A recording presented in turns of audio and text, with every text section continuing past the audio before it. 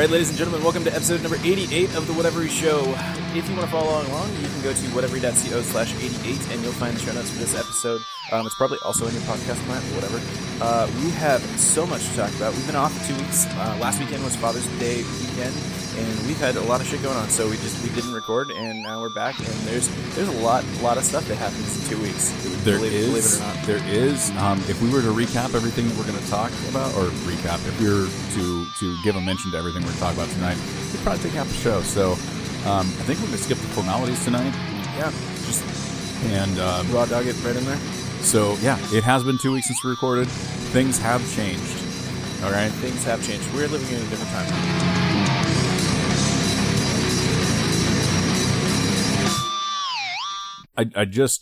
I put this in the show notes because I needed to mention that as of 3 days ago, I am now the NXT champion. Yeah. Or, more precisely, my WWE 2K17 character, Assbutt, is now the NXT champion. That's outstanding. Also, surprisingly, I don't think I realized this. This is really tangential, but Cody Rhodes, champion in New Japan, isn't he? Believe so, yeah. Yeah. He's going to do good things. He's going to be back in the WWE again, probably sooner than people think, but he needed to go do this, and he needed to go out there and make a name for himself on the indies, and I mean, you can't even call New Japan indies anymore because it's big leagues over there. But essentially what he needed to do was go out and do this so that when he comes back, Vince McMahon can't be like, well, pal, we're going to throw the Stardust gimmick back on you. Yeah. Because he doesn't want to do that. Yeah. I don't think he wants to do that. God damn, pal. Yeah. Anyway, yeah. No, so I won the NXT belt a few days back. And I decided to throw my name in the hat to win the U.S. title belt now. So nice. I'm best of luck.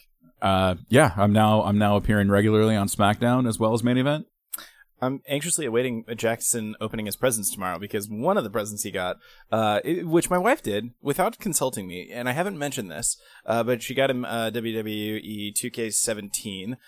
So that means I tangentially get to play 2K17. So yeah, this is looking like a good summer. That's actually kind of what got me back into it, because you mentioned that you were going to have the opportunity to play at least semi-regularly. Yeah. And I was like, well, I can't let that beat me. I can't let that fucker get better at me. So get better than me. So I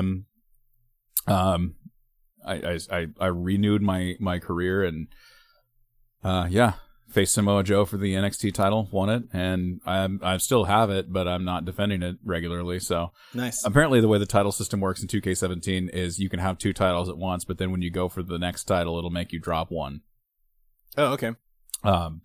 So I'm gonna go for the U.S. belt, and then I'm gonna probably go for the Intercontinental belt, and then at that point, I'll just drop the NXT. I'll drop the NXT belt. Yeah, let some other fucker have it. Nice. Not anybody as cool as Assbutt, but it's funny because I have a ridiculous moveset too. Like I started. The way the career works is you start out with all D level moves. Okay. And then you earn what's called VC or virtual currency or whatnot for how well you do in your matches. There's multipliers, so if you're, if you're a face and playing a role as a face and stuff like that, like I've been getting regularly 4-star matches, occasionally a 4.5-star match, and so then it increases the multiplier along with your alignment. Like if you fucking take out the ref, even if it's accidentally, like you totally lose face points for that, and your multiplier drops way down to like 0.25 instead of what I regularly get, which is about a 1.25. And you spend that currency on increasing your own attributes, and then also you can buy new move sets, the A, B, and C grade move sets and whatnot. So I haven't really bought any of the B and C ones. I've been saving up until I can afford the A grade. So my finisher is now officially a Stone Cold Stunner. Nice. And I have a GTS Go to Sleep, which was one of CM Punk's moves. It's pretty badass. You put them up on your shoulders, drop them, knee them in the face, and then when they're like crouched down, like you turn around and kick them in the face. Oh wow. And then sometimes, like depending on where I'm at in the ring, like I'll actually run all the way off the ropes and come back and kick him in the face. Oh, instead nice. of just the normal spin kick. So Yeah, it's pretty fun. Yeah, 2K17, actually, I hadn't played wrestling games for a really long time, and I only briefly played it, before.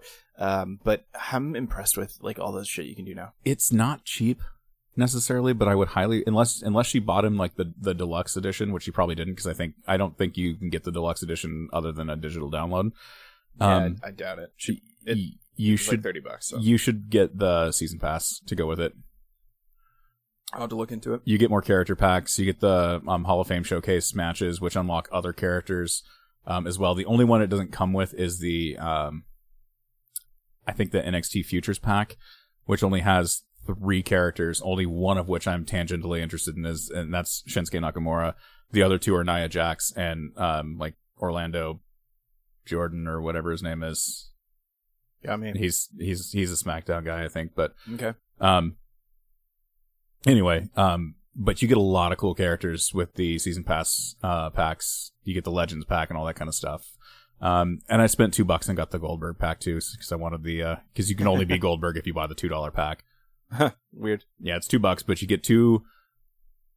I think it was $2. You get 2 Goldberg outfits, and you get the WCW Halloween Havoc ring as well as one other ring. I forget which arena it is, but nice. Okay, so it's been 2 weeks. It has been. So what's been going on? I mean, me becoming the NXT champ, mostly. Yeah, it's a pretty big deal. That is, no, shit. I watched Bryce play some baseball on Father's Day. Yeah. Doubleheader in the heat. I'm still a little bit burnt from it. Yeah. It's hot. Just folks, it's currently 100 fucking degrees. Well, it's probably not anymore. It's probably cooled down to a nice crisp, 85 or something like that. A balmy. Yeah, but it was 100 degrees today, and it just sucks. We're Oregonians. We're in the Willamette Valley. We do not like the heat. This is just the antithesis of being. So it sucks. Have we mentioned that it's fucking June as we record this? Like, it's not. June is not 100-degree month. It shouldn't be. It's not supposed to be. The climate change is real, folks. Climate change is real. We shouldn't have got it out of Paris. Yeah. So I bought a house. I mean, we talked about that off air, but I just thought I'd mention I bought a house. That's another excuse for me not recording this last week, because it turns out it's a lot of work buying a house. It takes a lot of shit to do that. They're not moved in yet, but I did actually go see the new house actually an hour and a half ago. We just got back from there. Yeah, it was really fucking hot too, because we unfortunately did not buy a house with air conditioning. We said we weren't going to do that the next time. We said the next house we go, there's no way we're not going to have air conditioning, and we've done that every time we've moved. We've never had air conditioning. What you weren't probably counting on is the real estate market rebounding, like within 6 months of you buying a house. Yeah, it's not great. It's not great. Yeah, it's probably going to bleed me dry over the long term, but we'll see.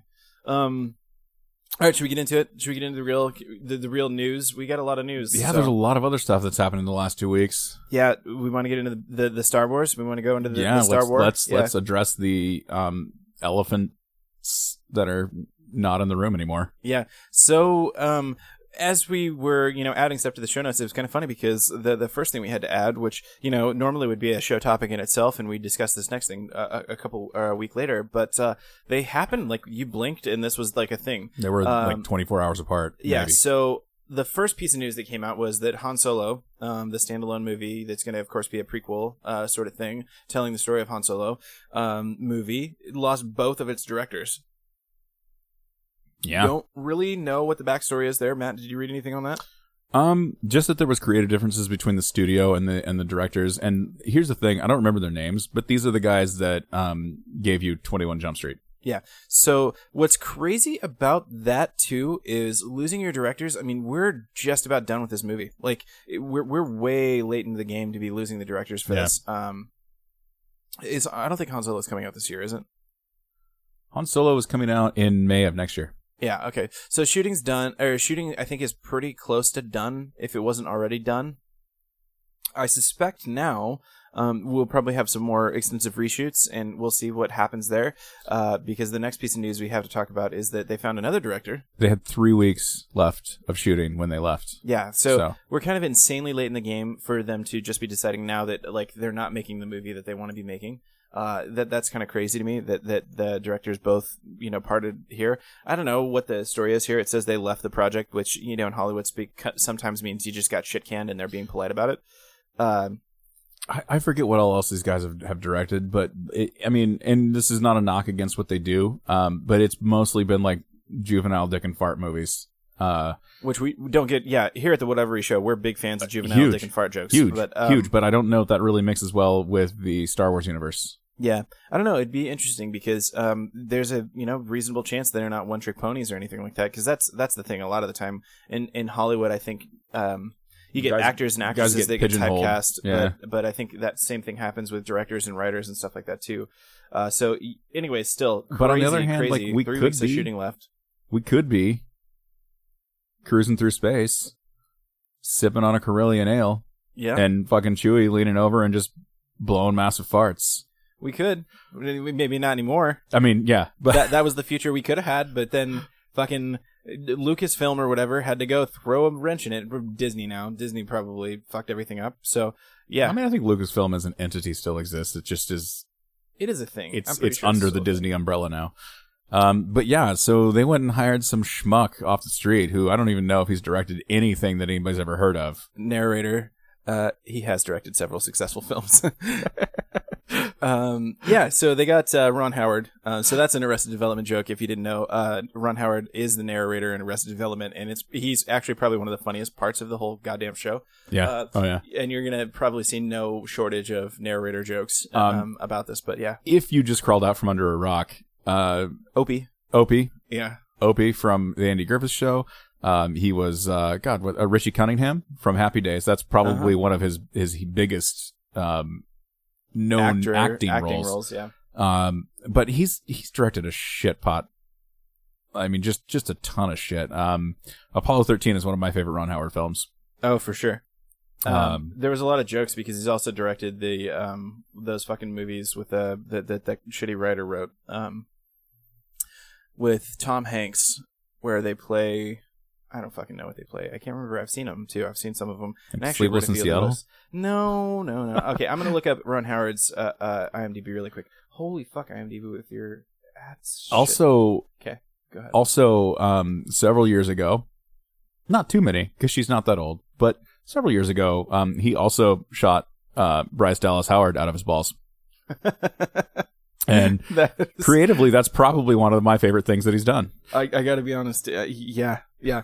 Okay, so known for, of course, Andy Griffith, Happy Days. He also did A Beautiful Mind. He was an actor in that. That's crazy. Actually, these are his actor credits. So American Graffiti. So this is kind of a come full circle moment because American Graffiti was, of course, directed by George Lucas.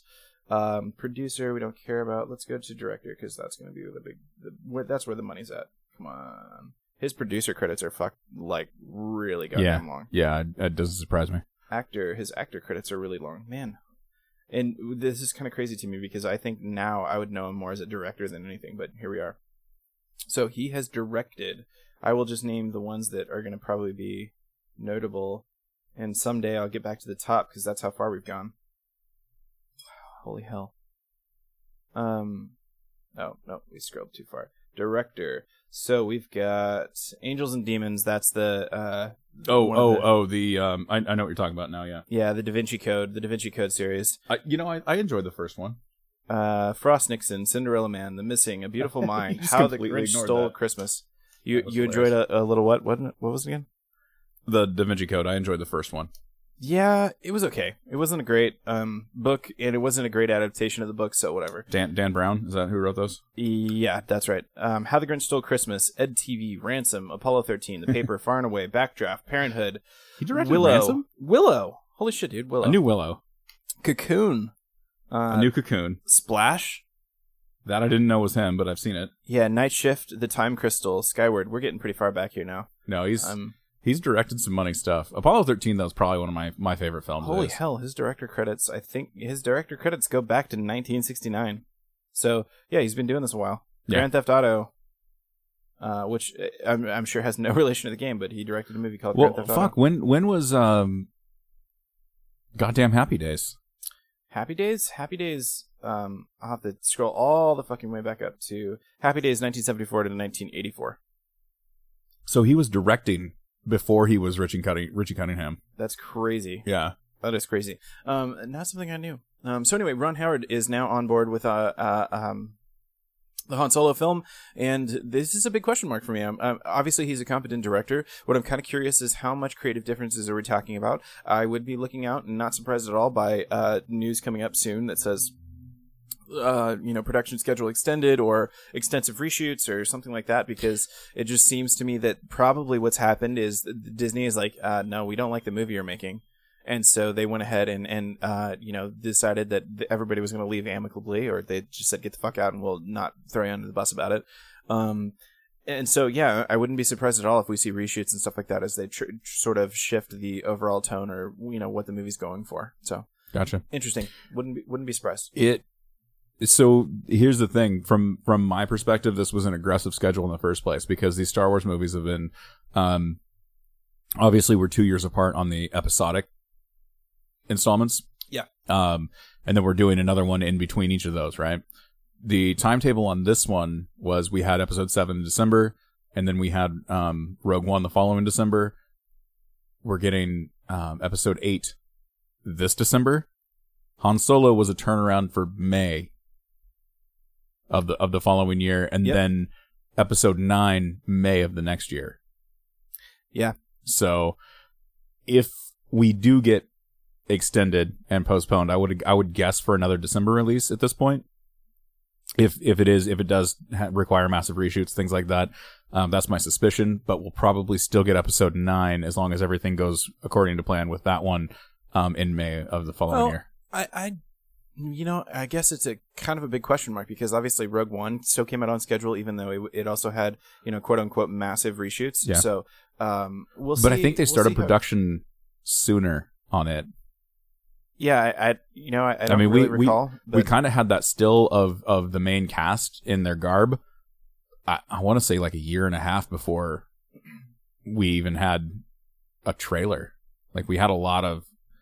We had some, maybe not before. No, maybe I don't not think that it's long. that far. I do think a year and a half probably sounds right as far as when stuff started coming out and they were shooting and stuff like that. Yeah. But, I don't know. First off, it's part of the mouse machine, so it probably will come out on time. There's little chance I think that it won't. If the mouse says you're releasing in May of 2019 or 2018, you're going to release in 2018. Yeah. In May. For sure. The big question mark here is like, how extensive is the movie going to change from what it was? And at this point too, I have a relatively high amount of faith that we're going to get a good movie out of it. I've been very pleased with the two new Star Wars things we've gotten so far, with Rogue One and with Episode 7. And I think, that Disney actually has capable hands for this stuff. Like, Disney does obviously know how to make movies. They don't really often make massive flops. The worst thing that I think we'd get out of this is sort of like a Cars, toy sales extravaganza sort of opportunity. But I don't even see how you really do that with a Han Solo movie. Didn't they make that fucking Edgar Rice Burroughs movie? Oh yeah, it was called The Princess of Mars, and they called it that John Carter. John Carter, yeah. So, which have you seen it? It's not a terrible movie. I've seen it. Yeah, it's not terrible. The marketing failed that movie horribly. Yeah, it flopped. And they spent a better name. Dude, they spent like fucking 80 years making it. Like it was. They spent a whole lot of time and a whole lot of money making that movie. But ironically, didn't they say it lost like $200,000 or $200 million or something like that at the end of the day? Yeah, it's something egregious. And I don't know that it actually really lost that much money, but it did lose a shit ton of money, which is crazy because I think if they had marketed that movie a little bit better, it probably wouldn't have done nearly as poorly as it did. Because it's really not a bad movie. Like there's several worse movies that have come out than that. But yeah, I think the title probably failed them a little bit too. Because like John Carter, and you're like, who the fuck is that? Here? Yeah. Like if you'd at least called it The Princess of Mars, like there would be some like Edgar Rice Burroughs faithfuls that were like, oh, okay. Well, I mean, it's a recognizable. This is that thing that he did that's title. not Tarzan. Yeah, it's a recognizable title, and secondarily, Mars. I mean, it draws people in. So. Because we're probably going to have to live there. Yeah. Before the end of Trump's presidency. There's a good chance. Fingers are crossed that Elon will get us off this planet before then, because it doesn't look like there's going to be much one left. So anyway, yeah. I'm fairly faithful that this movie is going to turn out pretty well. I don't know it's going to be a great movie, but I think that the worst movies that Disney usually does lately are just the worst thing I could say about them is they're mediocre. At least for the major properties, like the worst thing I could say about any of the Marvel movies is essentially that they're mediocre.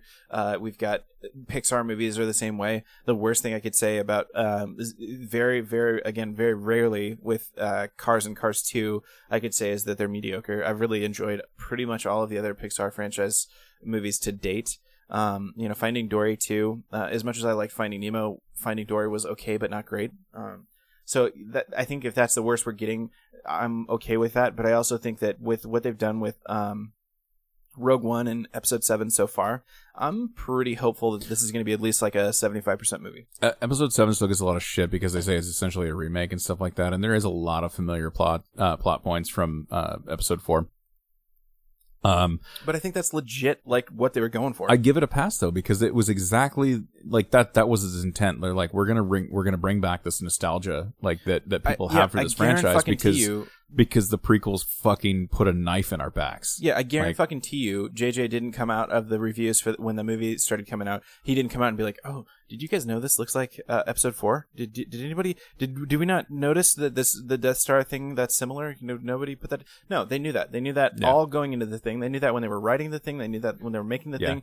It's JJ was very like, intentional. "Hey, guess what movie I've seen? Fucking Star Wars, asshole. That's what I made." It's very intentionally done that way. Number one, because you want to draw the fan base back in. And so they went intentionally familiar. And number two, because I do think that by the time we get done with this trilogy, we're going to see some brilliant sort of mirroring of previous Star Wars movies. Even maybe tying a little bit back to overall themes and stuff like that in the prequels. But I do think that when we get through this series, we're going to think of the different themes and see some similar things, especially between the OG trilogy and the new trilogy. So, that's very deliberately done and probably going to be really good in the long term. So, yeah, no, I'm fully on board with the fact that Han Solo is probably going to be a decent movie regardless. So, it's a shame that for any film to lose its director this close to the end. We've seen it though, actually pretty regularly. We'll talk about another film that lost its director toward the end of it here coming up soon, but. Yeah. Before we get into anything else, since we got Star Wars, we don't really have a miscellaneous topic or section as much this week. I wanted to mention another movie. I actually watched a couple movies this last week. Oh, right. Yeah. First off, I watched the remake of Godzilla, the 2014 remake. Not going to spend a ton of time on that. And Kong Skull Island. Not going to spend a ton of time on that other than it is a tremendously fun movie. Like it is. It's legitimately got decent action, relatively decent plot. It's just a fun movie, and it gave me my first look at like what does Brie Larson have to offer in like an action type role, which is important because as we all know, she's going to be Captain Marvel next year in Avengers, as well as the following year in the Captain Marvel solo film. Yeah. And it gave me an opportunity to see Tom Hiddleston be something besides Loki as well, and that was fun. Yeah. Also found out that my 13-year-old daughter Ems is a monster movie fan. Like we watched Kong first, and then I was like, we should really watch Godzilla probably because I didn't really give it a fair chance the first time I watched it because I didn't really care that much. I still don't necessarily, but it's a better movie than I gave it credit for to begin with. It's just your characters in it aren't really that likable. You don't really care about. Yeah, I watched that movie. I remember thinking this isn't bad, but sitting here, I remember zero about it. So your main character is Kick-Ass / Quicksilver from Avengers: Age of Ultron, right? And he's married to Elizabeth Olsen / Wanda from Avengers: Age of Ultron in the movie. That's excellent. I'm like, they're husband and wife, but then like they're brother and sister the next year. Like it's weird. Creepy. So yeah, no, we watched those. Decent popcorn flicks. Kong Skull Island, heads and tails, the superior of the two. But the other movie I watched, me and Bryce watched it last weekend. It was a movie I think we've mentioned on the show once before. Yeah, we definitely talked about it. Called Colossal. It's a movie starring Anne Hathaway and Jason Sudeikis. She's a drunk. her boyfriend kicks her out of his apartment. She moves back home to her childhood home that her parents were renting out at one point in time, but is now vacant. She runs into a childhood friend named Oscar, played by Jason Sudeikis, who owns a bar in town. She goes to work for him. They drink every night, after close. And she wakes up and they start seeing news reports of this giant kaiju monster, like, destroying parts of Seoul, Korea. And she doesn't take her very long to figure out that it's her. Although she doesn't know how yet, but it turns out there's like a park kind of that she walks through on her way home, from the bar a lot. And at exactly 8:05, which she's walked through a couple times, is when this thing appears. And they figure out that if they go at this certain time, like, she can walk into this park and, like, all of a sudden there's a monster. And so she starts doing, like, weird little things. And, she goes from being this crazy monster destroying the city to all of a sudden she's defending it against this robot, which turns out, spoilers, to be Jason Sudeikis. And it kind of flashes back to some childhood trauma that happened between the two of them and whatnot. I'm not going to reveal the end because it's actually kind of a clever ending. I'm going to make Eddie watch this at some point, and I want you to remember. Yeah, do you want to watch it? Sounds good. Yeah, I want you to remember, too, when you watch it, the very last 2 seconds of the movie that Anne Hathaway is on is what got her the role, because she acted this out, this one scene. I forget his name. It's Nacho something or other. I can't remember his last name. The director or something like that? He's the director. But she acted it out for him. There's no dialogue. It's just 2 seconds. Okay. And that's what won her the role. I mean, other than it's like Anne Hathaway, like, knocking your door down to make your shitty indie film, that isn't actually shitty at all. It's very good. Yeah. Nacho Vigalondo. Yeah. Very much an actor's movie. Like, it is ridiculous on the acting level, because you can describe this as somebody and they'd be like, well, that sounds fucking weird. Oh, it's got Legion in it, too. It does. He plays the boyfriend. Yeah, Dan Stevens, for you guys playing the home game. Or David Haller, if you don't recognize him by the name Legion. Yeah. Yeah, go see it. It's out. It's available. Dude, this is a really fucking small film, too. $3 million is all it did at the box. Yeah, well, it had a very limited release. It wasn't like... yeah, it would have to. Opening weekend, 120,000, so... I think those are all Alamo Drafttowns, too. Like, that is a tiny movie by the scales of pretty much just about everybody on this thing. Yeah. So it is available on digital HD for download, or you can buy the Blu-ray. I recommend it. It's good. Get Nacho some more work, because he did something fantastic with this. Cool. Got anything else, or we want to move on? No, to that's it. I just DC? wanted to talk about the DC? other movies that I'd seen recently before we moved on. All right, let's hit up DC then. We have lots of DC news this week. We're going to start off with Danny Elfman, actually. So, dude, this is kind of a weird one. So this is bittersweet. Number one, Danny Elfman coming back to DC. He's going to score Justice League, is the piece of news we have here for you. Is fantastic. The sad part, actually, a little bit, is I'm not looking forward to seeing Junkie XL go. Yes and no. Mm-hmm. I think that's part of what I don't care for when it comes to the Zack Snyder. Oh, really? DC You don't like films. the score? It doesn't feel superhero to me. Like, because we don't have like a big score. Like, we don't have like the. It is. It's, yeah. It's more rocky. Like, there's a soundtrack almost to these rather than a score. So, yeah, I don't really know, because I get what you're saying, but did Junkie XL do anything for Suicide Squad? Yeah, I'm pretty sure. Yeah. Let me look him up. And he did the guitar riff for Wonder Woman stuff, right? Obviously, yeah. Obviously, I for sure dig that. So, well, that's already DC's though, so I imagine they keep that for anything Wonder Womanish that they need to use it for. But yeah, so known for Man of Steel music department. Let me go find some more credits, because I'm sure he did. I'm sure he did some Batman vs Superman stuff too, but maybe not. It doesn't look like it. No, at least he's not credited on the soundtrack section of his composer. That's probably where the money's at. Yeah. Oh, he did Deadpool, Batman versus Superman. Yeah. So I knew he did Deadpool. Yeah. And he's done some work on the Justice League. We'll see what gets tossed and what doesn't. Another near and dear to our hearts, Tomb Raider, the 2018 reboot. He's the composer for that. Oh, we'll talk a little bit about Tomb Raider in a little bit. The Point Break reboot, he did. Didn't watch it. Nope, neither did I. Mad Max Fury Road. Okay, that is another solid movie. I can see that too. So anyway, yeah, I can definitely see him having something to do with a dude attached to the back of a vehicle playing a flaming guitar.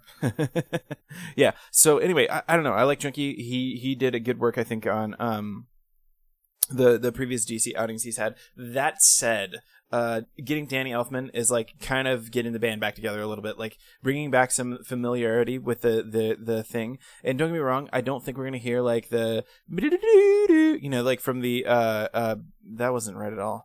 What did I just do? From we're not gonna get like the Batman 1989 theme popping up. I don't think. Yeah. Yeah. No, I don't think we see that. Yeah. I think that was probably like, we're gonna bring you back, but.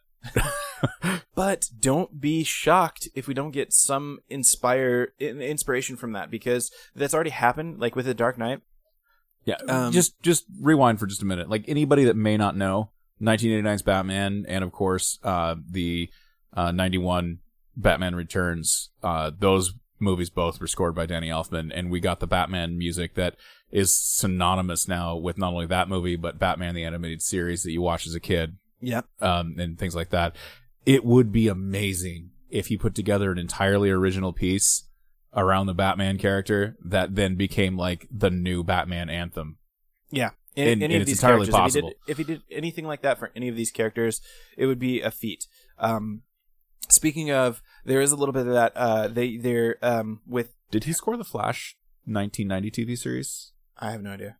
I doubt it, because I think Danny would have been a little bit too big for that at that point. But anyway, Danny Elfman's work on Batman already has been is sort of worked in with Hans Zimmer. Hans Zimmer's work in the Dark Knight trilogy. There's some pieces of it where he deliberately, I think, draws from Danny Elfman's work. And if you're not a music nerd, you probably won't get it. But there's a really good video that Hans did that's out there somewhere that, if I remember, I'll try to put it in the show notes. Go ahead. Yeah. So anyway, there's a really good video that Hans Zimmer did, sort of explaining some of his inspiration for that. And, I found it amazingly interesting how he sort of drew some inspiration from Danny Elfman's work. So what we will obviously say is Danny Elfman has done a phenomenal job of making some of the most recognizable music that we know today, especially from music and film scores. Batman being probably one of the biggest ones. He's also responsible for the Simpsons theme. So if you can't not hear that when you think of The Simpsons, you're thinking of Danny Elfman's work. So yeah, there's basically nobody that doesn't recognize the name, even if you're not super into this nerdy, music, sort of composer, any of this stuff. There's just no way you haven't heard of him already. When I think of people who score movies, like obviously John Williams is right up there. Oh yeah. Danny Elfman is a very, very close second. Graham Revell is another one that I remember, and that's only because when I was a teenager, The Crow came out, and that was a huge, huge fucking hit. And the score actually sold almost as many copies at the beginning as the soundtrack did, because the score was so recognizable. Yeah. So the score to a movie is important for sure. He actually did some work on. Oh, that's crazy! On Avengers. Graham Revell. No, or Elfman. Danny Elfman. Yes, I knew that, because he went from DC and then did some work for Marvel, and then he's back with DC again. Wow. Men in Black. Yep. He did a lot of the score for I think all of the Men in Black movies. And he did something as well that may pique some of your interest. He shot Jenna Elfman out of his balls several years ago. Oh, really? That's crazy. What series was she in? God damn it, I can't remember that. Dharma and Greg. Yeah, Dharma and Greg. Yeah, Dharma. Dharma's his daughter. Yeah. So weird. So yeah, he's Mission Impossible, another big one. The Frighteners. Frighteners wasn't a gigantic movie, but I have a special spot in my heart for it. It's a good flick. Obviously, Nightmare Before Christmas. That actually, when I talk about music, not a whole lot of more iconic things than Nightmare Before Christmas. I gotta interrupt for paid advertisement now. Yeah. Okay, it's not paid, but no. I really enjoy it. Eddie and I are just finishing up the 2 beers that my wife said that we're allowed to drink tonight from the 6-pack that she bought. Thank you, Casey. Yeah. Crux Gimme Mo. Not just any IPA, I think is what it's called. It's fucking delicious. It's a mouthful, but it's a delicious mouthful. Yeah. It's fucking delicious. It is wonderful. It was not a cheap 6-pack either. It was like a fucking $12 6-pack or something like that. Yeah.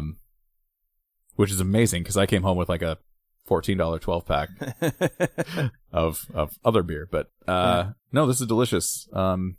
Shout out to Crux Brewing because it's for real good. Okay, so anyway, Danny Elfman going to score the Justice League. It's a big deal. We're looking forward to it, I think. As sad as I am to see Junkie XL go, I am very excited to see Danny Elfman join the flick. So me too. I'm also not going to make it through the rest of this DC news without another beer. So okay, deal. Okay, so next in the DC news, we had talked before about Joss Whedon's influence over the whole Justice League thing. Yep. Did we talk about Joss Whedon? Yeah, we had to have. Yeah, we talked about Joss Whedon coming in to replace Zack Snyder. Zack Snyder had to leave, unfortunately, due to a suicide in the family. Yeah. We've said some not kind things about Zack Snyder's work. Obviously, this is one of those tragedies that transcends whether or not we care for the things that he's done on camera. Nobody should have to go through what he's going through right now. Yeah, for sure. So first off, I think at this point that and I think we'll probably see this anyway. Whedon's definitely going to have some influence over the thing. Yeah. You don't bring Joss Whedon in if you don't want him to have some influence over this thing.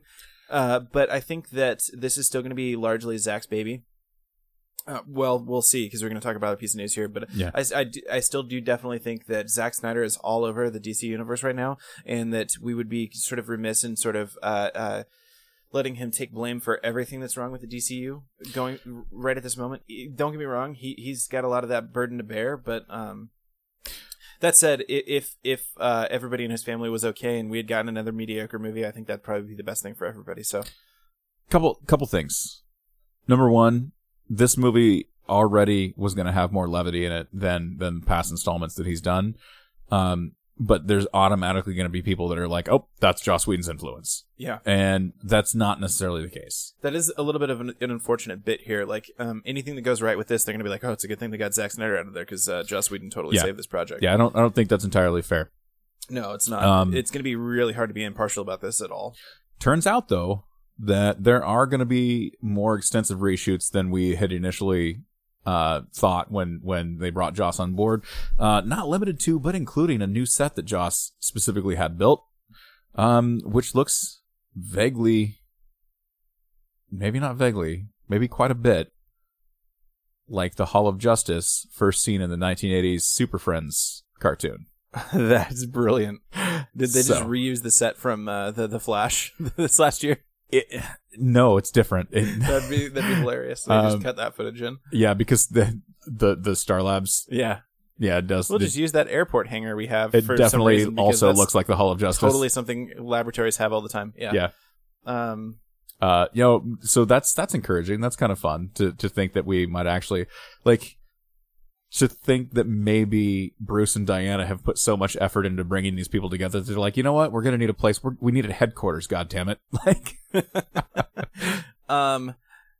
Yeah, see, that's the thing. I feel immediately better that they're bringing Joss in because Joss, we know, gets these characters. We know he knows what he's doing in this regard. So I feel comforted by that. Secondarily, I do think that there's a lot of lessons they've learned from the previous films so far. We've already seen that with Wonder Woman a little bit.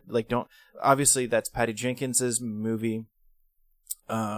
And she obviously got to make a lot of decisions about that project. But these films at this point are very much a product of the studio as well. So I thoroughly think that this is probably a whole direction the DCEU is moving. Here's the thing. Marvel movies, for the most part, are very cookie cutter. With a few exceptions. Guardians is obviously doesn't exactly fit the same mold that a lot of them fit. But I don't necessarily think that's a bad thing when you're trying to build a giant, cohesive cinematic universe. It's just that DC needs to kind of get that cookie cutter formed into the right shape before they start pressing and going. Yeah, I mean, they've got to focus. DC has rightly or wrongly, I think probably now we've got enough to say wrongly, tried to do something a little bit different with their properties. They've really tried to stray a little bit from what really makes them great. and they really haven't quite gotten the characters enough so far. I think that there's a lot of things that are moving in the right direction in that regard, though. Like, number one, Geoff Johns is now, we're getting into the part where I think starting with Wonder Woman, where Geoff Johns' influence is going to be felt. Do you know where Zack's Man of Steel and Batman vs Superman, you know where they would have really fit in great? 1992, 1993, like the height of the grunge era, like dark, broody, like, no, seriously, like people would have eaten that shit up back then, because that's what the overall mood was. Like, the best music on the planet was coming out of Seattle, and it was dark and it was broody and it was not the same thing that we've seen in the past. See, I still think, but it would have been very much like we'd look at it now and be like, man, that's so fucking period. Like, it's weird. From what we've seen with Batman so far, I think they very much get how Batman works.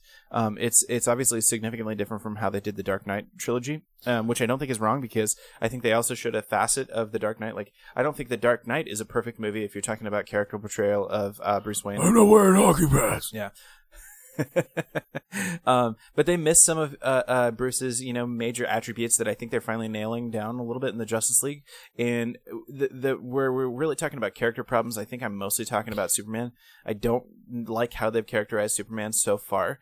And then the rest of what I would say about DCU so far is they're focusing a little bit too much on aesthetics and just sort of like, this cool idea. We want it to be like, what if there was really an alien from outer space with these powers?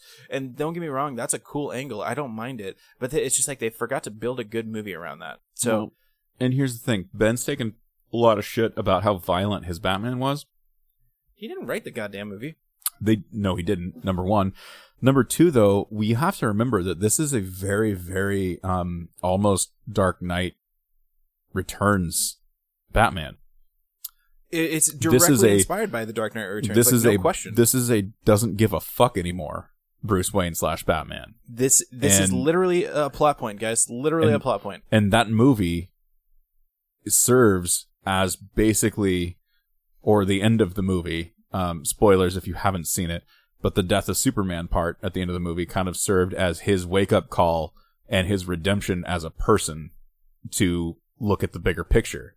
So you can be like, oh, well, I didn't like it because he didn't represent the character because Batman doesn't kill. Well, you know what? This Batman didn't give a fuck. Yeah. Like, see, this is the same thing that people complain about Man of Steel with. Like, I remember getting into a Twitter fight over Man of Steel because everybody was like, oh, no, Superman wouldn't do that. He wouldn't let that much damage come to the city. And I was like, Superman has been Superman for all of 5 fucking minutes in this movie. He doesn't know how to do jack shit. He's going up against Zod, who, like, I think it's Feora, says something like, you're a farm boy from Kansas, and I've been training for this my whole life. Yeah. Superman should do nothing but get wrecked. The only advantage he has here is that he's literally just got a 10 minutes more practice with his powers than any of the other Yeah, he's had his powers for longer, so... Yeah. So, that part didn't bother me. The only thing I said, and I remember saying this even back then, even in this Twitter fight, years before we started the show, I said, yeah, you know what? That sucks. And if they don't address it in the next movie, I'll be kind of pissed off. And then, you know what? That was the major fucking plot point for the next movie. Yep. So this is the same thing with Batman. I can't get mad that he's killing guys. When I saw that, I was like, whoa, they're going a really bold fucking direction with this. And they really were showing that on screen. They deliberately showed that on screen. He starts off branding the dude. At the end of the movie, he doesn't brand Lex Luthor, who deserved it far more than anybody else he handled. So that was a very deliberately done thing. And so getting pissed off about it is like, watch the movie, because don't get me wrong, there's a lot of flaws with the movie, but that one wasn't one of them. Like, that was a deliberate plot point. And I guess you could say, well, I don't like that plot point, but saying that, like, oh man, Batman doesn't kill, well, we're showing you a different Batman. So yeah, anyway, yeah, with Batman, at least I completely got on board with how they handled Batman and how they characterized him. Yeah, the killing was a little bit much. I think if they would have stopped, they probably shouldn't have quite gone the route with killing, but the branding I thought was a really good way to go, because it sort of showed, like, Batman has always been absolutely brutal. Like, previous incarnations of Batman have been like, yeah, I won't kill you. You're not going to walk away for, the next 6 months, and you're going to be eating through a straw for just as long, but you're going to live. So this wasn't that far removed, I thought, honestly. Most of the damage that Batman did as far as direct killing was almost incidental. Like, well, I didn't mean to kill him, but I guess I didn't really pay too much attention to it.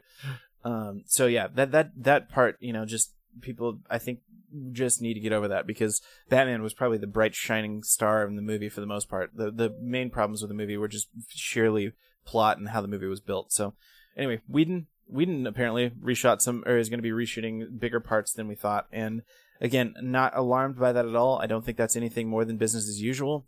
I don't even think, at this point, a project this big, a project that's encompassed as much of Zack Snyder's life as it has, it wouldn't really surprise me if he doesn't spend a couple of hours a day, while he's gone, talking with the creative team at DC, and signing off on a lot of these decisions as well. So I don't know, my panties just aren't in a twist yet. I expect that Whedon's going to have influence over the film. I expect it's going to be really super solid influence, but I'm just not ready to be like, oh man, they're definitely tossing out all of Snyder's work and this is definitely what we're doing here, because that's just not what's happening. So precisely, that's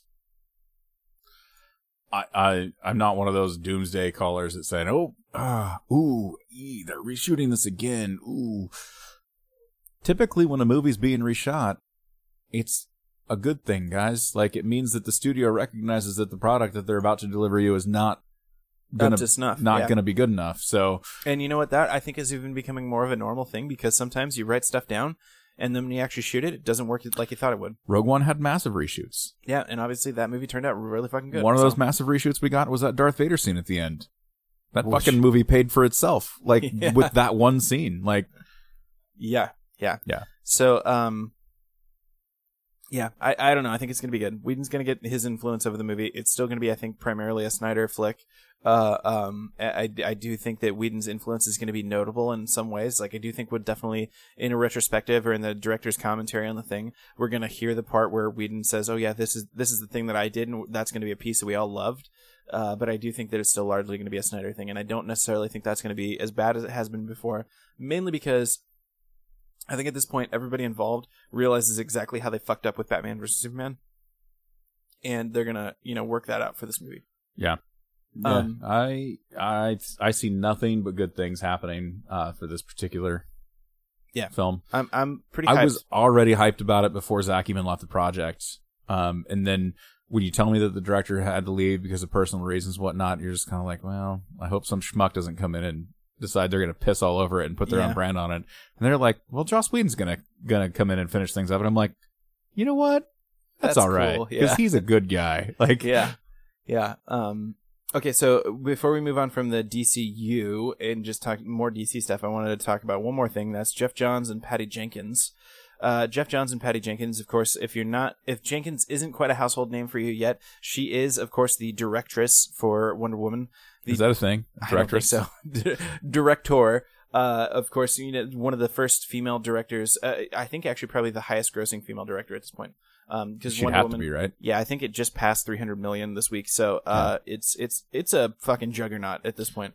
God, I wish I remembered who put that quote up. I fucking can't remember who put it up, but there was it was Jewel Staite. Also known as Kaylee from Firefly. Yeah. She was also I can't remember her name. Dr. Chicken Atlantis. Yeah, I can't remember her name, but she put up a thing. She tweeted something that says, "If you ask me what I do and I tell you I'm an actor and you correct me and say actress, don't." Like, just don't. Basically, was kind of her thing, because it's like, at this point, it is what it is. Don't even, like, I'll tell you I'm an actor. Like, yeah, it's fine. So when you said directress, it was funny, because Jewel Staite would not be your friend because of that. Yeah, don't worry. I'm not mansplaining here. Like, obviously I made up a word for funniness, but yeah, I saw another quote along similar lines, which wasn't from anybody that I know super well, but it was sort of like, if a woman posts a selfie online and you think that as a man you need to comment on it, you don't. You just don't. Just stop right there. They're not doing it for you. So anyway, Geoff Johns and Patty Jenkins are going to be collaborating on the Wonder Woman sequel. I'm super excited about that. I don't know what the process looked like for Wonder Woman. I assume that Geoff Johns was already a heavy collaborator on the movie. And obviously, if that's true, if my assumption there is correct, then we know that these two work well together, because Wonder Woman was really awesome. and it's turning into a juggernaut. It is a juggernaut at the box office. It handily owned its opening weekend and its second week, and now we're a few weeks out, and it's past its $300 million mark. So it's actually absolutely going to be one of the bigger movies coming out of the DCU and just in general and for this year. So yeah, and I mean, we've talked about how she hasn't been appointed as the director for the sequel yet. I think we probably missed a piece of news where they're like, oh yeah, she is. Well, I mean, I think it's kind of premature to even just be like, oh well, they're not naming her the director for the next one yet. I mean, the next one's not even done being written yet, so obviously they're going to come up with a screenplay and they're going to go through that process. But she's such a big part of it at this point. I don't see why they wouldn't. In fact, maybe we're getting that tiny little slice of utopia that we've been looking for, where they just don't feel it's necessary to say she's for sure directing the next one, because it's just assumed that that's a normal thing now. I hope that's the case, and I don't see any reason why it shouldn't be, except for the fact that Hollywood's weird, and let's face it, it's still fairly sexist. Like, we talked about this, I think, in the last couple of episodes, especially leading up to Wonder Woman. We were talking about, like, nobody says, oh man, that white guy, if he doesn't succeed in directing the superhero film, we'll never have another female a white guy helmed superhero film again. What we're gonna get is DC's gonna make the announcement after Jenkins and Johns are done with writing the screenplay and whatnot. All the men in the boardroom are gonna be like, you know what? We need to get Joss to direct this because he really understands women. That'd be amazing. I would love to see a situation in which they were like, oh no, this man understands women better than women do. Well, that's kind of how people work though in Hollywood. And then like you'd get Joss being like, or Joss be like, she kind of gets it too, I think. Yeah. I'm pretty sure I have a penis and she has a vagina. So yeah, one of us has a little bit more say in this subject. Yeah. Yeah, Joss is woke. He wouldn't let that happen. So anyway, I Geoff Johns, Patty Jenkins, I hope that's true. It's fairly likely that it is. I don't think at this point they're going to take something that's been as massively successful and try to break up the band in any way. I'm also hoping, since we're talking about feminism and sexism in Hollywood and stuff like that, one of the pieces of news that came out is that that I don't have in the show notes, and I'm not going to source because I'm lazy, but that Gal Gadot only got $300,000 for Wonder Woman. And I'm pretty sure, I think that's probably true.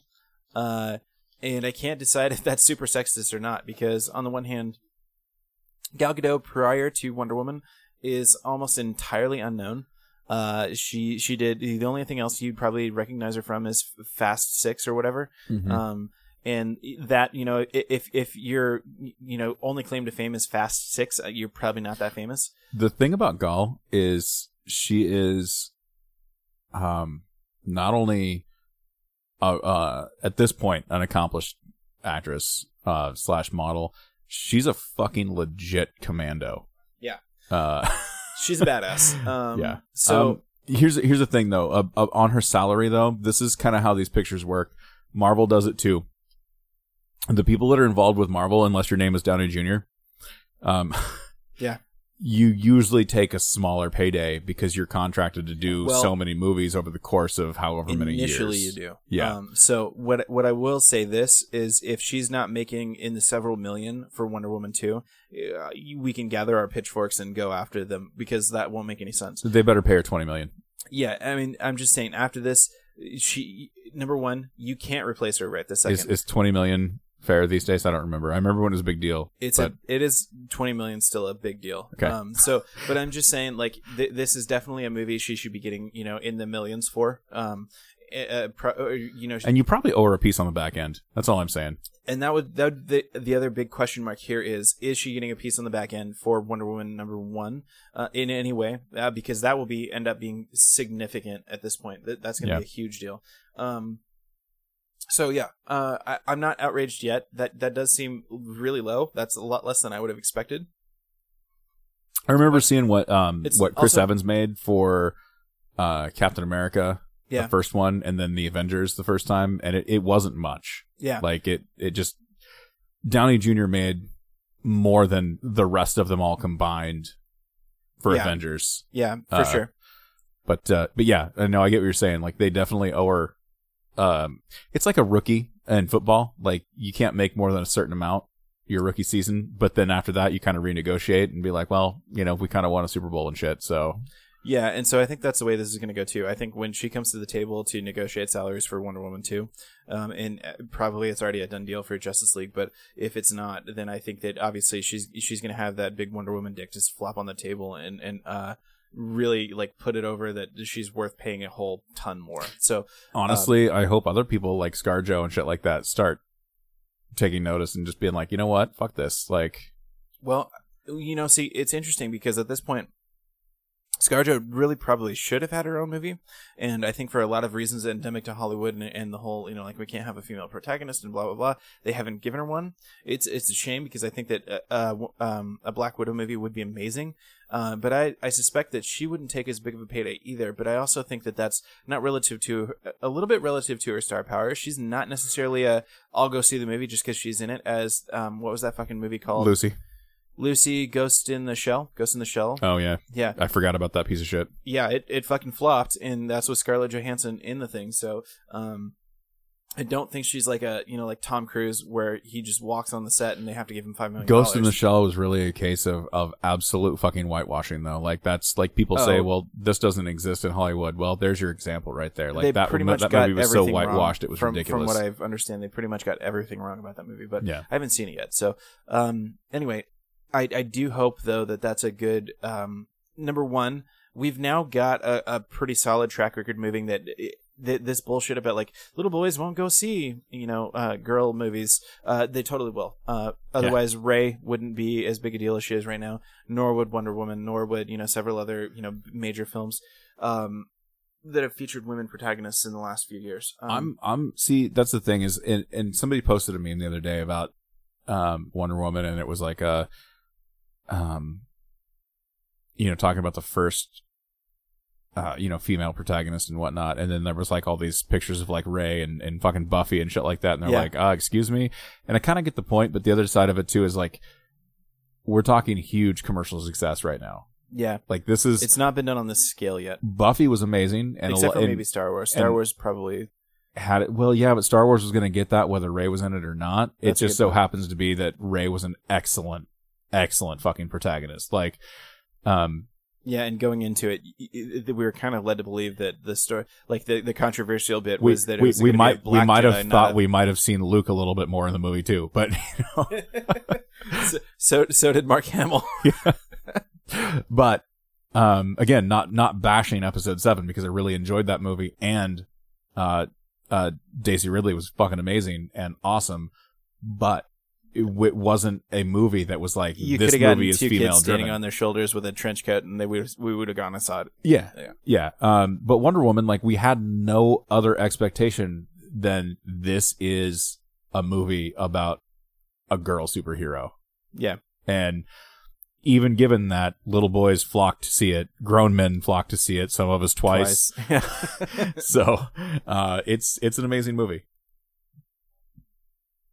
Yeah. So anyway, that's moving off a piece of not show note topic, but yeah, if Gal Gadot doesn't get paid very well from Wonder Woman 2 and going forward from here, yeah, I'll be pretty upset because at this point, she's a known quantity, and we know she's produced amazing results with Wonder Woman, or she's been part of a team that's produced amazing results. Same thing too. I would be really interested to see what Patty Jenkins' take home looks like.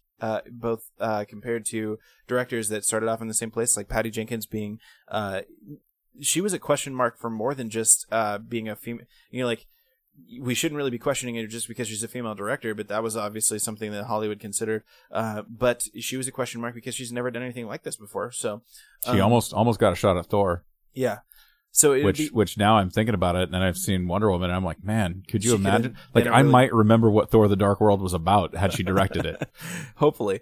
So anyway, if I'll be pissed if for some reason both of these ladies don't make a ton more money on the next one, because now we know that they can do it, and there's no reason why. Like, they've got just as big of a bargaining chip as any male dude coming off the same thing. She gave DC a license to print money. Like, you literally throw the gold tiara and a fucking blue and red unitard on something, and it'll sell now.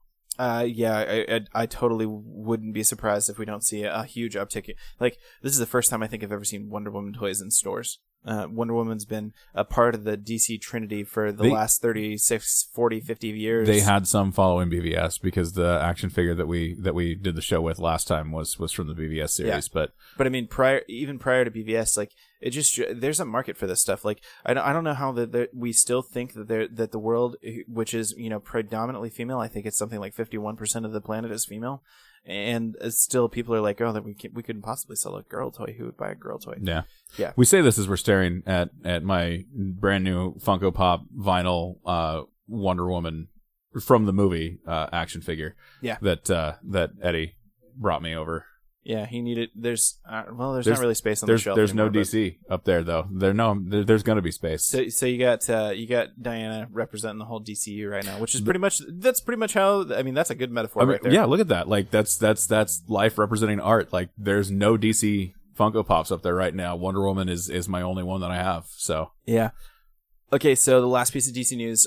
This is actually kind of a little bit old news now. I think this happened about a week and a half ago. But that is the bat signal. Actually, in LA, they decided to shine the bat signal in honor of Adam West, and they did it, and it was totally cool. So I just wanted to mention that on the show because we were both bummed about Adam's passing, and I thought this is a perfect way to honor him. And it was really rad. So there's pictures in the thing in the show notes. You should check them out. Quickly, Robin. To the Batcave. Yeah. Come on, old chum. Yeah. All right, so let's move on to Marvel now. First piece of Marvel news. Fresh off the success of Fantastic Four, Marvel's like, and these guys, X-Men: The Last Stand, and X-Men: The Last Stand. They were like, man, how can we get a better writer to handle this project? Let's have them do Dark Phoenix. Let's give it to Simon Kinberg because he's done good things. Yeah, so okay, I just want to pause for a second. X-Men: The Last Stand, for lots of reasons, is my least favorite of the X movies so far. Mm-hmm. Don't get me wrong, I think objectively Wolverine is probably worse. The X-Men Origins version. Yeah. Not the Wolverine. Not the Wolverine. Yeah. Although Origins. it had a couple flaws too. Origins. Silver Samurai, I'm looking at you. Yeah, definitely. Origins is probably objectively the worst, but The Last Stand was my least favorite, mainly because the Dark Phoenix saga is one of my favorite storylines of all X-Men time. Mm-hmm. And they totally just fucked the dog for The Last Stand. They fucked the dog while jumping the shark. Yeah, they did. It was an impressive display of acrobatic dicketry. So they managed to screw that up so bad, it pissed me off so much. So there's a lot of crazy things about that. Number one, that they're getting the guy who's kind of responsible for that to do the same thing again. That's amazing. I guess he's just like, please guys, I need a mulligan. I can do better. I hope that's the case. I hope he's somewhere just begging, just blowing whoever will walk into the room so he can have a chance to right his wrongs. Or this is like, you know what? Actually, I hope this is. I hope this is Quantum Leap. I hope that's actually like he's like. Ziggy says there's a 37% chance Dr. if Sam you write Beckett. this movie. Yeah. If you don't, write this movie well, the world's gonna end or something like that. I hope that's the case. But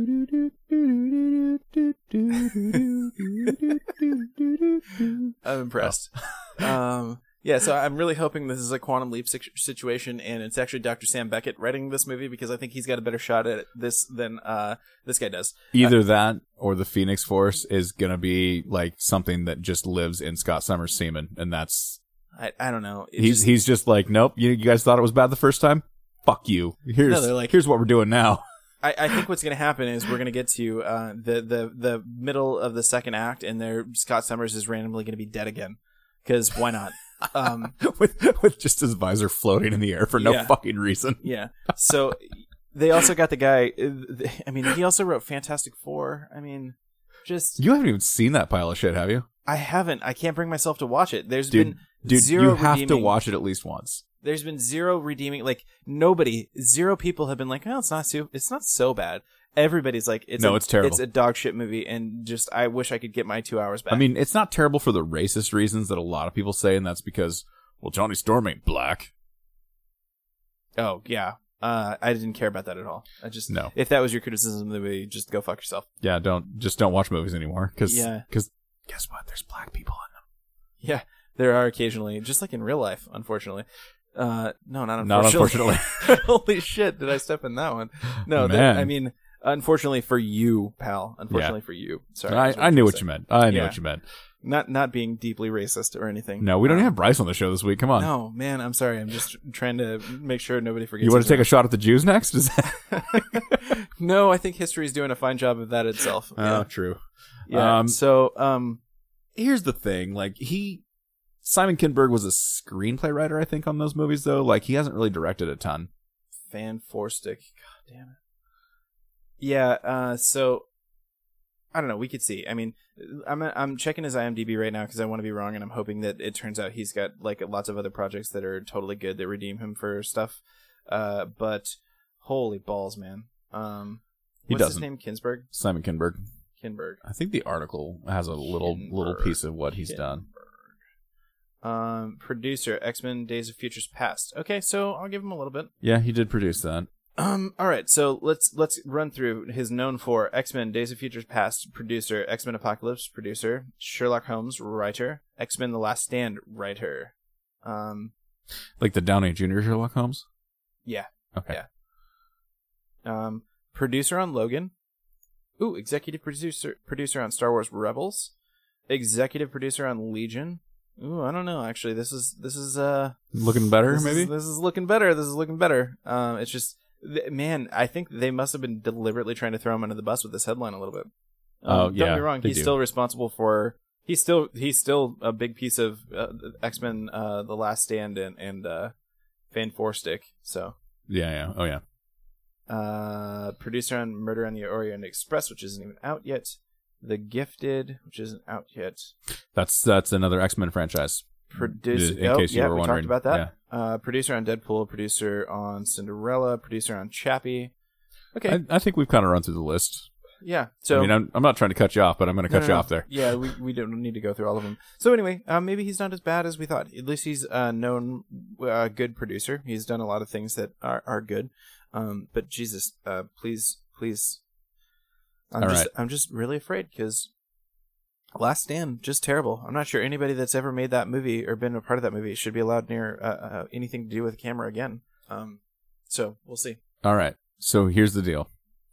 If you think you kind of stepped in it a little bit with your tangentially racist remark a few minutes ago. My bad. I apologize.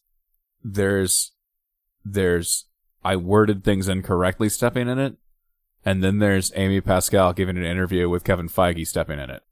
Really? And this is probably the biggest news out of the Marvel camp this last week, and that is at an interview somewhere. I don't remember where it was. Oh, this isn't necessarily racist stepping in it. This is just really stepping in it. Just really fucking just finding the biggest pile of shit you can find and sticking your leg in it up to your knee. Yes. So Feige and Pascal were giving this interview. For those of you not familiar, Kevin Feige, of course, is the go-to guy for all things MCU. Yeah, I don't know what his title is. He's like the MCU executive producer of everything, I think. Yeah, he's just, nothing gets done without Feige's approval. Right. Yeah. He's essentially the showrunner for the MCU. Yeah, basically. Actually, that's a fantastic metaphor. Yeah. Fantastic way to look at it. Amy Pascal is a producer at Sony Studios. Feige and Pascal have, at least right now, been having for the time being. They've been having to work together pretty closely ever since the Spider-Man handshake happened. Recently, she was asked if the Black Cat and Venom were going to be connected to the Tom Holland Spider-Man, and she just flat out was like, "Yeah, they are." And they're like, "So there's a chance we could see Tom Holland in these movies?" And she's like, "There's a chance." And Feige does one of the craziest fucking spit takes I've ever seen in my life. Like, if you watch the video of him, it's just him going, weren't supposed to say that. Yeah, back off. Because Feige has been asked the same question over the last couple of weeks, and he's not necessarily outright denied it. He's just saying that isn't the plan at this time. Yeah. So there's only a couple of ways to interpret this. Number one is that that's just bullshit. She's just saying things because now it's on the record, and she's hoping that by being ballsy, she can actually make it happen. The other option is that they're just breaking, like no one talks about Fight Club. You don't tell what people, what you're going to do for your movie until it's a foregone thing you're allowed to say. So there's that possibility as well. Either way, wow. So the thing about Sony is they still technically own Spider-Man. So the agreement that they have with Marvel at this point in time, it's kind of theirs to take back whenever they want to. It would be in poor taste to do that. Not only would it be in poor taste, probably it would be a terrible, terrible fucking decision for them to make, given the juice that they're getting from Marvel. And you know, with Homecoming coming up, if it's successful, that's a lot of juice, but it's nothing compared to what you do if you stay in that partnership long term and just let that thing go. It's kind of like a wrestling program where, like, you don't necessarily want Brock Lesnar to come in and pin Stone Cold Steve Austin in a TV match for no reason one week. Like, that's something that you make money off of later on down the road, and it pays off at a pay-per-view. Yeah. It's a little... That's a relatively big piece of news to be dropping, especially like if Feige doesn't know that piece of news is coming out. That's probably indicative of the fact that it shouldn't be coming out yet. Here's my take on it, and this is well, it's not my take, but it's the theory that I prefer and that I hope is the correct one. So it's been speculated for several months now that one of the post-credit scenes we're going to get in Infinity War is a shot of the symbiote. Yeah. It's my hope that the reason that Feige has been like, that's not the plan right now, was because he's trying to protect that piece of information so that it's actually meaningful when it happens on screen. And then you've got Pascal, of course, just going like, oh yeah, yep, that's a thing, you know. Yeah. That's my best Amy Pascal. I assume that's exactly what she sounds like. So that's kind of one of those things where it's like, yeah, did she just crush their bottom line? Or is she just so fucking like, she's seeing the writing on the wall and like everybody loves Spider-Man now that he's back where he belongs, that she's just like, oh yeah, no, totally, yep, they're related. Yep. Yeah, see, I don't know. Either way, I think it's probably pretty likely she fucked up. Like, it doesn't really matter whether it's just like a ballsy step for her, or it's like you just said something you weren't supposed to. Either way, it's like, you probably shouldn't have said it. Like, let's face it, all the cards are pretty much in Marvel's hand. Yeah, you could take Spider-Man back at this point. You are not going to be benefited from that. Like, don't get a big piece of juice that the Spider-Man movie is getting right now is the fact that the trailers have Robert Downey Jr. in them. So if you take that away, you're going to lose that from Marvel, and you're going to lose a lot of what's bringing juice to your property right now. And Marvel's still going to keep making money. They still are. And at some point, don't get me wrong, I'm pretty sure at some point Marvel's just going to be like, you know what? I don't know if you guys have met my big brother here, Disney. He says we want Spider-Man back, so give it back. And they're going to be like, well, we want $200 million. And like, oh, yeah, fine. We were prepared to pay, $3 billion or something like that. So it's definitely a thing that's going to happen. And if you're Sony, you want to kind of keep things amicable because Marvel's properties are going to juice your properties in a way that you haven't been able to do on your own. And they're actually helping you make coherent films. We'll see. Maybe Homecoming sucks, but it's more likely that Marvel is going to be helping them make coherent films that are actually really regarded as good. So yeah, Amy Pascal, good luck. I don't know. All right, let's talk TV. We have a few pieces of TV news. Number one, I threw this in the show. You're watching Sherlock. I don't know if you know this too, but Sherlock creators, I think Moffat was in charge of Moffat's obviously in charge of Doctor Who right now. He does Sherlock as well. Gaddis is also related to Sherlock. He's written some episodes for it. He's actually even guest starred in some Sherlock episodes. He's also in charge in one of the main writers, I think, on Sherlock. They also did a property. What's it called? Jekyll. They did Jekyll together. Okay. I think that was only a 6 episode limited series. So BBC, I assume. Yeah, or maybe 7. Might have been 7. Anyway, they only did 7 episodes or 6 episodes, something like that. But it was a really good property too. Anyway, they've decided they're going to do Dracula. I'm excited about this actually. It seems like it's going to be a lot of fun. I think it'll be good. These guys, somewhat divisive, especially for Doctor Who stuff. Like, and this last season of Sherlock, haven't really. I haven't even finished because I watched the first episode of this season and I just didn't care about it at all. What? Sherlock. Oh, see, I haven't gotten that. I'm not quite that far yet. But that's series 4.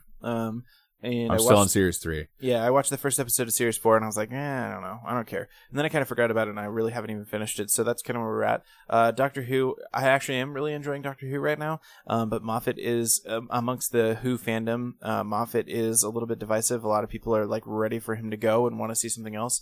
That said, a lot of people really, really miss Russell T Davies' era, and I miss some of it, but there are some episodes that literally I cannot stand during his era, and I don't quite think there's as many episodes during the Moffat era that I just don't like at all. So anyway, yeah, I haven't seen a ton of Doctor Who recently. In fact, I've seen an episode or two with Capaldi in it, and I really enjoy Capaldi.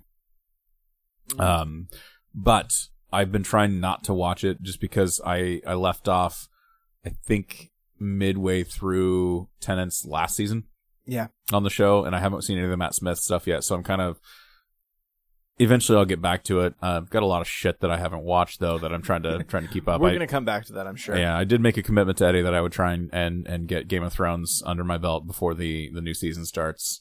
Mm-hmm. I don't know if I'll make it, but I'll give it the old college try. Yeah. You don't Community necessarily college. need to get caught up. Just go for it, because I think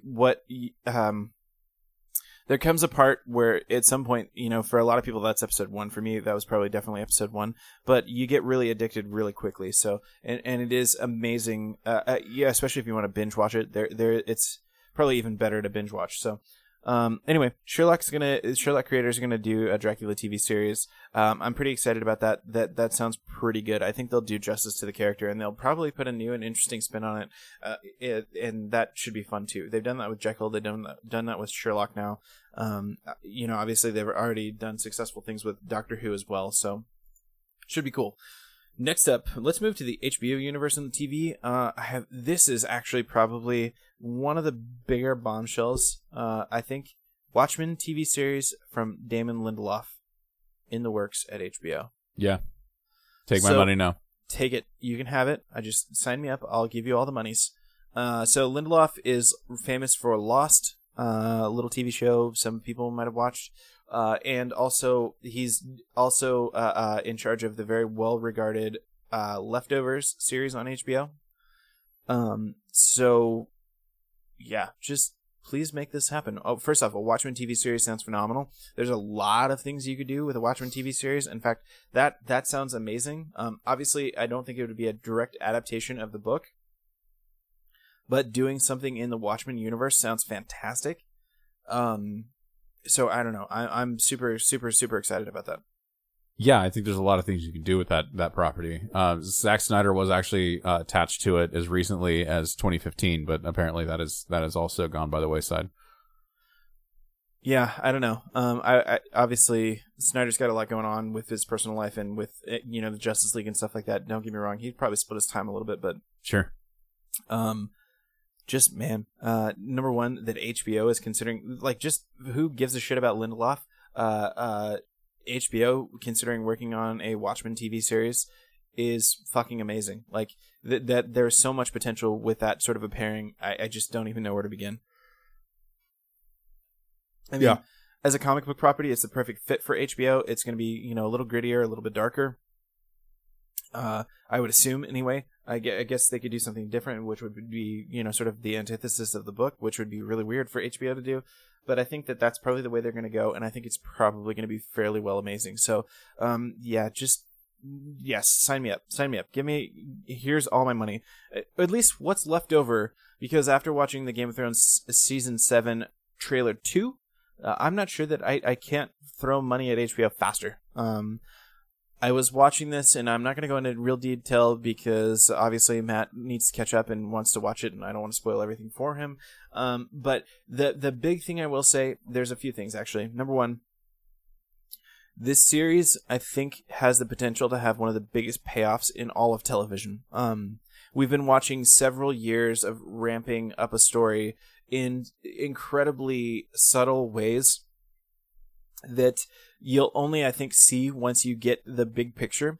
So there's that aspect of things. Number two is when you watch this, it looks like you're watching a trailer for whatever the next big major movie is, except for this is 7 episodes that are around 80 minutes in length. So it's like you're watching a trailer for the next major blockbuster movie that also happens to be 10 hours long.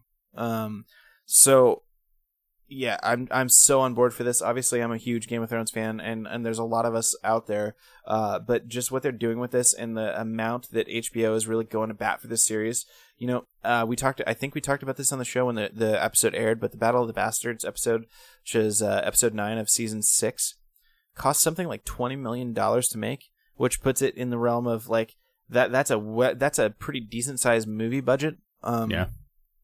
So fantastically expensive show to make. And now we're getting into season 7, and nothing from the trailers leads me to believe that it's going to be any cheaper or less awesome. So I cannot get more hyped for season 7.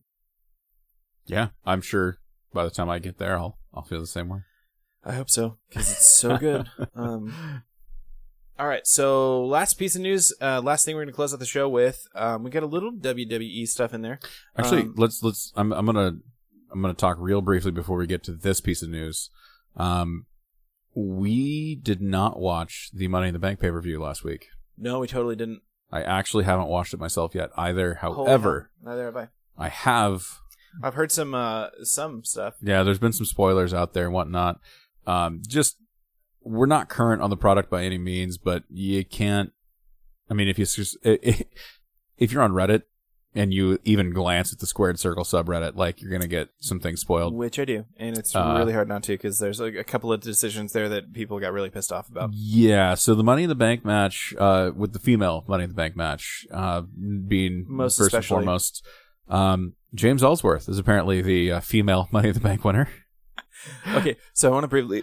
Somebody got this really, really right on Reddit. I think people bitch and bitch and bitch that there's no good heels anymore, because when you have a good heel, the audience boos because they legit hate them.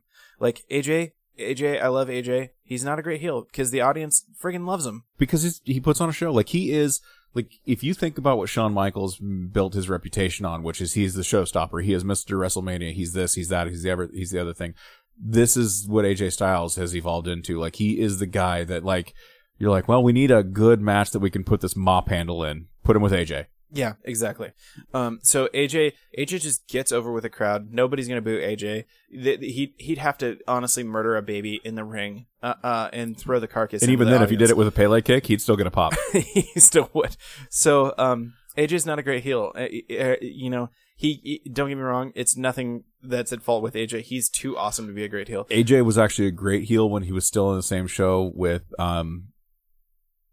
the Club, Anderson and Gallows, because they were the Bullet Club in New Japan, and he would regularly have the Club interfere and run interference on his behalf, which lends to the credibility of your heel. Yeah, but AJ currently doesn't have to take an unfair advantage to beat his opponent. He's just that good. And they're also kind of running him as a tweener. So anyway, big complaint about the product today is that there's no good heels, and mainly because they, you know, the guys that everybody likes, which, you know, like AJ falls into that category, they won't go ballsy enough to actually run him as a heel. They're running him as a kind of a tweener.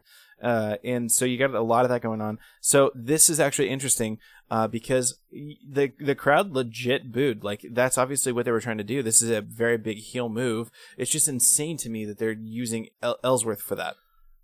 You know, for a guy who didn't have a job with the company, before they brought him in as enhancement talent to lay down for Braun Strowman. Yeah. To now all of a sudden, now he is what he is, and he has a regular weekly job. Like, I have mixed feelings about it. Number one, a Money in the Bank match is a ladder match. No DQ is kind of implied with that. So given that it is a no DQ, I mean, I can see this as being a viable option. I don't know that if I was producing or if I was part of creative, that I would have really been on board with the idea. But I don't think as an audience that we can really bitch because they exercised a loophole that actually makes perfect sense given the structure of the match. Yeah. I don't particularly like this move either. I think this the first women's Money in the Bank? Yes. Yeah. So that's why I don't like it, mainly because this is a perfect move to do, but I don't think that that's a way to go with the first women's Money in the Bank. I think, I mean, I don't know that I necessarily would just hand it to Charlotte, but No. Charlotte is part of that roster, and she's an extremely viable fucking winner for that. Well, just having a man win the first women's Money in the Bank is ridiculous. Yes. So that, and don't get me wrong, that's one of the reasons it drew such heavy boos. Now, I have not watched the match, so I don't know how it actually ended. I imagine he waited till everybody was distracted and scampered up and got it. Almost certainly. Like, there's almost no way that is not what happened.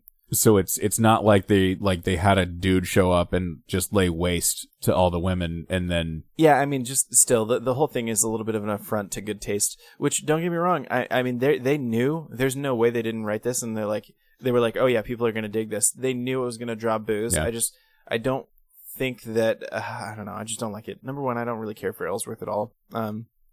Maybe that's what makes him a good... I liked his angle. Guy. I liked his angle with AJ Styles and Dean Ambrose, like the comic relief that he provided for that particular run. Yeah, that wasn't too bad. I appreciated. It's just then you're like, well, what do we do with him? Well, stick him with Carmella because nobody likes her either. So yeah, so I don't know. I don't particularly like that. On the other hand, I do want to say that it is a fantastically good heel move for that. Like, if I were there, I'd be booing the shit out of that. Yeah. And that's what they were trying to do. So on the other hand, it succeeds, and like that is a product move. You want a good heel. You want the crowd to boo a good heel. So it's interesting though that they can't do that with anybody that actually matters, rather than doing it with like a secondary talent like Ellsworth. Mission accomplished. He's not a wrestler, So yeah, well, he is, but he's actually a promoter. He has his own.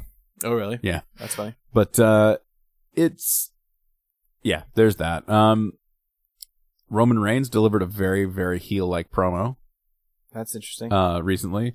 But he kind of did that a little bit when he was going with the it's my yard now. But they're still running him as a babyface, so they're like, it's weird because they're trying to almost present him as a heel, but run him baby, and it's kind of it's another weird combo. WWE sometimes they just need to get off the pot. That's not even tweener. That's just like. They forgot you're which using whatever you want given the situation. Like, it's just, yeah. So that's strange. And then in other news, Enzo and Cass are no more. Big Cass turned heel recently. Honestly, I think what this means is, so I don't know this for sure. This is not confirmed. This is just my conjecture, but, I was listening to a podcast recently, with Big Show. And Chris Jericho and Big Show had mentioned that there was one of the members of the current Raw roster that had just recently had kind of a stern talking to from Vince McMahon. Big Show kind of had to reaffirm with him that that's actually not a bad thing. It's a good thing because it means he's paying attention to you, which means that he's got plans for you.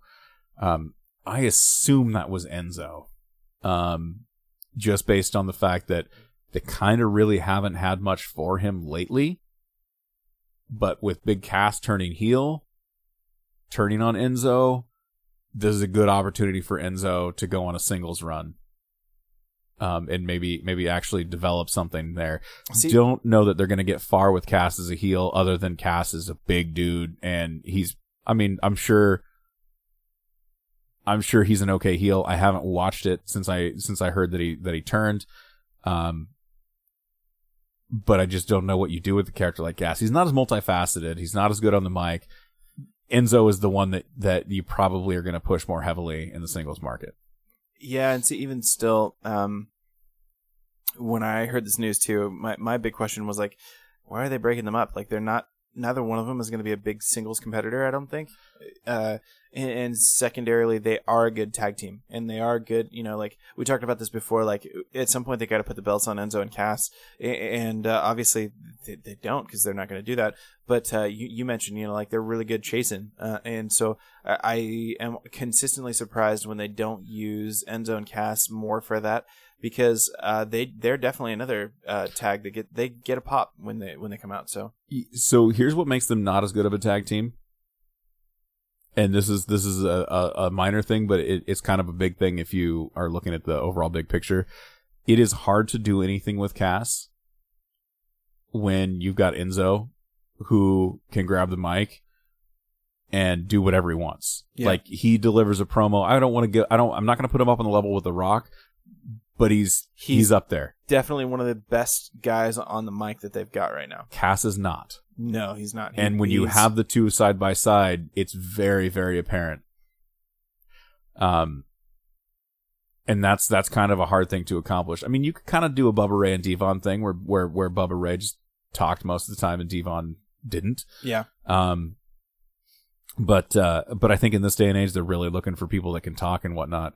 And I think separating Cass from Enzo does two things. It not only takes the focus off of the fact that one can talk and the other one can't, but it gives Cass an opportunity to work on what he can do on the mic, in an environment where it isn't so obvious that he isn't the best one of the two. So that's a good point. I don't know that that's the reason why they did it. But I do think they probably have a pretty strong push in mind for Enzo, provided he comes through on his end. Hope so. Anyway, so in the last piece of news that we're going to talk about then is this is actually kind of a feel-good story I put in there. Triple H, actually. Triple H, if you're from England. Triple H honored an off-duty police officer who was injured in the recent London attack after confronting the attackers with the WWE Championship. So Triple H brought a belt to the officer who helped defeat the attackers in the recent London attack because he noticed that he was wearing a Sami Zayn shirt at the time. So I put this in here. I don't want to spoil it, but go watch the video that's in there too, because it's really funny. Yeah, Trips gets a bad rap for being a backstage politician and whatnot, and maybe some of that's deserved, maybe it's not. I don't know. I'm not there. I can't really tell you. I will tell you, I've heard some interesting things lately about Triple H. I've been listening to Something to Wrestle With again, with Bruce Pritchard and Conrad Thompson. I might have talked about this before, but Conrad Thompson, he's a wrestling fan. Mm-hmm. He also happens to be the owner of First Family Mortgage that is out there on the internet. Like, they're kind of a big deal. But he's a wrestling fan, and he's straight up from Alabama. And it's just hilarious because he'll ask Pritchard something sometimes, and if Bruce doesn't know, he'll just be like, I don't know, I wasn't there, or whatever. And like, Conrad will get heated with him. You're like, well, what the fuck do you know, you stupid fuck? Like, just like at the Whatever Show. Yeah, it's pretty hilarious. But I was listening to some things about that, and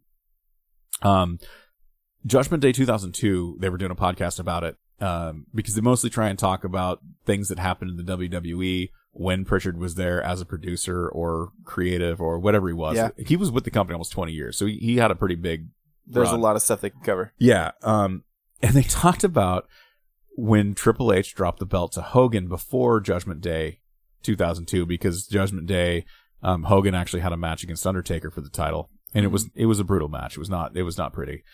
On either part, like, both guys were just off that night, and it was terrible. But they talked about whose idea it was for Triple H to drop the belt, and for as much as people talk about what a backstage politician Triple H is, it was actually his idea for him to drop the belt to Hogan before going into it, because that was not the plan. The plan was for him to have a sizable run for it, run with the belt, and then ultimately have a feud with Jericho. But he came up with the idea, like, when they were going through creative and stuff, he's like, wouldn't it be cool if Hogan won it though, like, and had this kind of last run, as a champ and stuff like that. So for all that talk, like, he's still a fan and kind of still looks at it as a fan sometimes, just like, you know what, I bet this would be awesome to do. And I think the truth lies somewhere in the middle. I'm a Triple H fan, I always have been, because I think he's got a really, really fucking good mind for how the business works. But I also don't think he's a saint by any means.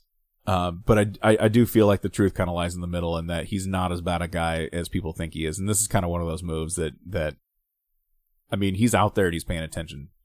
Yeah. So. Yeah, cool move by the WWE, I thought. And the video's funny, too. Just check out the video because there's some good commentary there, too. So anyway, that's the show for this week. Not nearly as long as we thought it was going to be. No, actually, we breezed through that. I thought we did all right. So we really thought this was going to be a 3-hour show. We did. No, we're getting good at this, though. It only took us 88 episodes.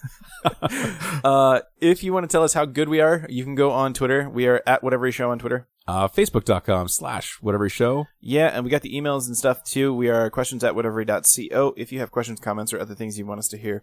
We also have a sponsor link, too. We do. If you want to throw money at us, it's sponsors@whatever.co. Other thing, too, is we are definitely on Apple Podcasts. We could use some of that apple juice if you want to go on there and say, hey, these guys are good. We also show up on pretty much any other podcast player you have. If you don't see us on whatever player you use, fucking email us and we'll see what we can do to get added to that feed too. Yeah. Yeah, for sure. So, yeah, definitely give us some juice on Apple Podcasts. That's still probably the primary way that people discover podcasts is through something, either Apple Podcasts itself or something that builds really heavily off of it. So we'd really appreciate your ratings and stars and whatever on that. So, this was tough. I almost said iTunes a couple of times, but apparently we're supposed to steer clear comment, of like, that. and subscribe. Yeah. Yeah.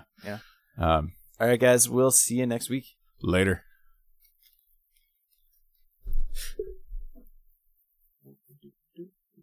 That's Steam, not the right window. If that's the one.